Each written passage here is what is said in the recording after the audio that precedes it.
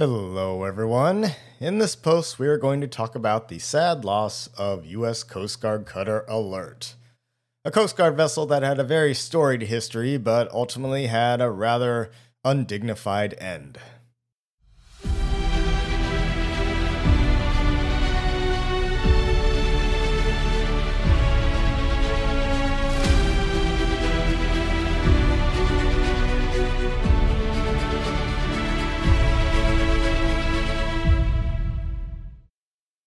So, for the sake of brevity, I'll only really be covering the Coast Guard cutter Alert for this particular episode, but if you're really interested in a good article on this class of ships, I will recommend the post from the blogger Last Stand on Zombie Island. He has a really good post about the overall class of the active cutters. But to start off, let me give some general characteristics of the Alert herself. She has a length of 125 feet, a beam of 23 feet 6 inches, and a draft of around 9 feet max. For propulsion, she was powered by two General Motors Type 268-A diesel engines generating 800 brake horsepower in total. She had a maximum speed of 13 knots and a radius of 3,300 miles at 8 knots economical speed. Her sensors were an SO-9 radar in 1945, as well as a QBE-3A sonar. In 1941, her armament consisted of one 3-inch 23 caliber gun and two depth charge tracks. By 1945, this had changed to one 40mm 60 caliber single gun and two depth charge tracks, plus two mousetraps. For crew, she had 5 officers and 41 enlisted. Alert was built by American Brown Boveri Electric Corporation in Camden, New Jersey. Her keel was laid on 27 May 1926. She was launched on the 30th November of 1926 and commissioned on 27 January 1927, before finally being decommissioned on 10 January 1969, where she was sold on 6 October of that year.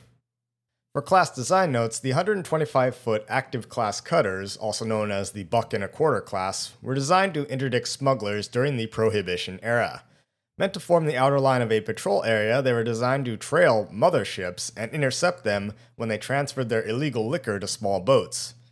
10 of these cutters were converted to serve as buoy tenders in mid-1941. However, the wartime needs of World War II saw them reconverted back to patrol vessels. 33 ships of this class were built in total. In accordance with their envisioned long-range patrols, these cutters were designed with sufficient messing and berthing facilities in mind for the crew. If extra berthing space was needed, for example if survivors were taken aboard, then hammocks would be hung. At $63,173 each, these cutters gained a reputation for durability. Overall, these were some of the longest-serving cutters in U.S. Coast Guard history. 16 were still in active service in the 1960s, with Morris being decommissioned in 1970. U.S. Coast Guard cutter Cuyahoga was the last of the class in active service but was sunk in a collision with motor vessel Santa Cruz II near the mouth of the Potomac River in 1978. After commissioning in January of 1927, Alert proceeded to her home port of Boston, Massachusetts, where she operated as part of Division I Offshore Patrol Force during Prohibition until November of 1928.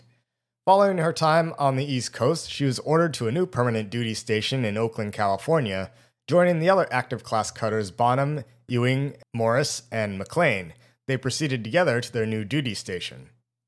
While en route, they called at New York, Charleston, South Carolina, Kingston, Jamaica, the Panama Canal, Acapulco, Mexico, and Mazatlan, Mexico before arriving at San Pedro on 6 January 1929. Shortly afterward, Alert proceeded to San Francisco and was berthed at the Base 11 docks in Oakland. In June of 1929, Alert's permanent duty station was changed to San Pedro due to the changing operational methods of the quote-unquote blacks, that is, liquor smuggling motherships, which would stop in international waters to transfer their cargo to small boats that would then make the run to shore. Since the blacks had changed their operations to Guadalupe Island and further south along the California coast, having the cutter stationed in San Pedro meant a shorter response time. In May of 1931, Alert's duty station was again changed to Ketchikan, Alaska. From 1937 to 1940, Alert served on the Bering Sea Patrol, and in February of 1940, she returned to California with her permanent duty station being at Alameda. With additional weaponry added, she was assigned to the Navy's Western Sea Frontier Area Command and used as a training vessel throughout World War II. It was also at this time she was given the hull designation WSC-127. From 1941 to June of 1949, she was stationed at Alameda and used mostly for law enforcement and search and rescue. Following the war, the Navy transferred administrative and operational control of Alert back to the Coast Guard. On 21 June 1949, her permanent station was changed to Morro Bay, California. However, by the 1950s, it was found that the eroding breakwater and the low number of pleasure boats and fishing vessels in the area made Alert's presence in Morro Bay unsuitable. Hence, on 20 February 1959, she was transferred further south to San Diego. Some 90% of her time in San Diego was spent assisting boaters in distress and commercial fishing vessels.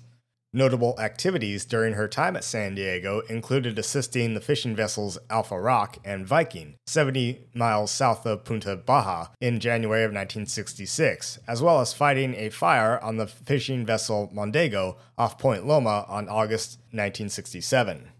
A press release in 1967 wrote that Alert had a top speed of 19 knots. However, one former crew member who qualified as an officer of the deck noted that she would not make more than 13 knots. Alert was formally decommissioned on 10 January 1969, and in October of that year she was sold to Highland Film Laboratories in San Francisco for the price of $30,476.19. The story of Alert does not end with her decommissioning. According to the now defunct website The Old Cutter Alert, Highland Film Labs kept the cutter in her 1945 configuration. She was continually used as a training vessel for the Sea Scouts and made appearances in films and TV shows throughout the San Francisco Bay Area. By 1990, however, the cutter sat unused until she was acquired in 2005 by the Cutter Alert Preservation Team Incorporated, and made seaworthy again by Mike Stone after 18 months of badly needed maintenance. After a short shakedown cruise to the Farallon Islands off the California coast, Alert headed north to Oregon, making stops in Coos Bay and Rainier before arriving at her final destination in Portland. Alert was moored at Hayden Island off the Columbia River next to the former U.S. Navy tug Saccharissa. The Alert Preservation Team originally intended to restore the vessel and turn it into a museum ship that would accommodate tours and overnight stays. While she was still seaworthy, a lot of work still needed to be done to make the ship presentable and ready to accept visitors. The team noted that much of the onboard systems, such as the 32 VDC electrical system, generator control board, lighting, hide windlass, brick-line diesel galley stove, hot and cold fresh water, plumbing, rudder controls, and engine order telegraph were the original 1926 equipment.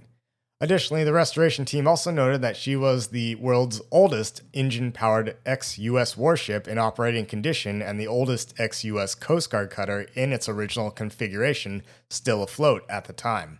In this case, original configuration probably meant she still possessed many of her original 1920s systems. Sadly, while the preservation group had her until 2013, it seems that any restoration work on the vessel stalled, and the Cutter Alert Preservation Team Incorporated went under sometime around 2019, given that their website is no longer maintained after that date. At some point in 2013, Alert was acquired by the nonprofit organization Columbia Watershed Environmental Advocates. However, that group also folded when its founder died, and the cutter has sat abandoned ever since. The cutter and the neighboring Saccharissa eventually fell victim to vandalism and homeless squatters. The Interstate 5 bridge that connects Hayden Island with Portland, Oregon and Vancouver, Washington, sheltered a homeless encampment dubbed the Pirates of the Columbia by Portlanders. Locals in the area reported graffiti along the broken and boarded up windows on the cutter. They also noted piles of garbage along the shore. Eventually, a work crew was contracted to clear out the Pirates of the Columbia homeless camp and remove the gangplank that provided access to the Alert from the shore. While sitting derelict at Hayden Island, the U.S. Coast Guard, the Oregon State Marine Board, the Oregon Department of Environmental Quality, DEQ, and the Oregon Department of State Lands, DSL, worked to remove hazardous materials such as oil, batteries, and other chemicals from both Alert and Saccharissa. In total, these government agencies spent about $300,000 to remove 15,000 gallons of wastewater and various pollutants from the two vessels. The problem still remained about how to properly dispose of both vessels, since the bureaucratic red tape and lack of specified funding for towing them away did not exist. Not to mention that the $2 million price tag for disposing of both would have been the responsibility of the taxpayers. Simply put, state officials have given no date as to when the vessels would be removed from the river. It was reported that Alert sank on the night of 31 October 2021. The exact cause of the sinking is unknown, but U.S. Coast Guard Lieutenant Lisa Siebert speculates that, among any number of causes, people leaving hatches open could have caused rainwater to enter and partially flood the vessel, thereby making it heavier. Unfortunately, the sunken ship would now cost anywhere from $2 to $4 million to remove from the river, far above and beyond the previous price tag of $1 million. To further complicate disposal matters, the state of Oregon has no program to remove the many derelict and sunken vessels from the river, whereas the state of Washington does. Bureaucracy rears its ugly head again. On a side note, as an Oregon native myself, I can certainly attest to the number of sunken vessels in the Columbia River and the bureaucratic mess that the state has in disposing of them.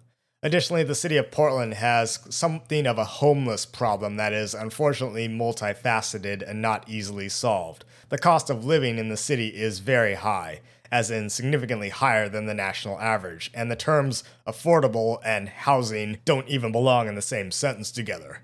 It's really saddening to see something like this get slowly vandalized, stripped, and destroyed by squatters and people with nothing better to do with their time. Beyond the loss of Alert, what is perhaps the most disheartening for naval and maritime historians is the reality that many of these storied vessels can never survive as museum ships. The restoration and maintenance of such ships are very expensive and downright impossible with a lack of funding and public support. Financial realities are daunting, and most ships simply end up being scrapped. U.S. Coast Guard Cutter Alert had a very active 40-plus year career and deserved a far better fate than the one she got.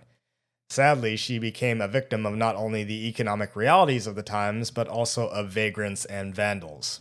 On 1 September 2022, the U.S. Coast Guard announced that it had tentative plans to remove both the sunken Alert and Saccharissa using funds from the Oil Liability Trust Fund. Early in September, the U.S. Coast Guard conducted dive operations to assess how to best raise the two vessels, with salvage operations to commence afterward and continue throughout the month. At the time, the U.S. Coast Guard had $500,000 per ship to complete the removal, when previous estimates put the price at somewhere around $1 to $4 million. For the time being, the U.S. Coast Guard closed off the immediate area surrounding the sunken vessels. Later, Oregon Metro contributed $2 million to the disposal and cleanup effort. And finally, on 19 September 2022, Saccharissa was successfully removed, with Alert following on the 25th. Thus, the former U.S. Coast Guard Cutter Alert became no more.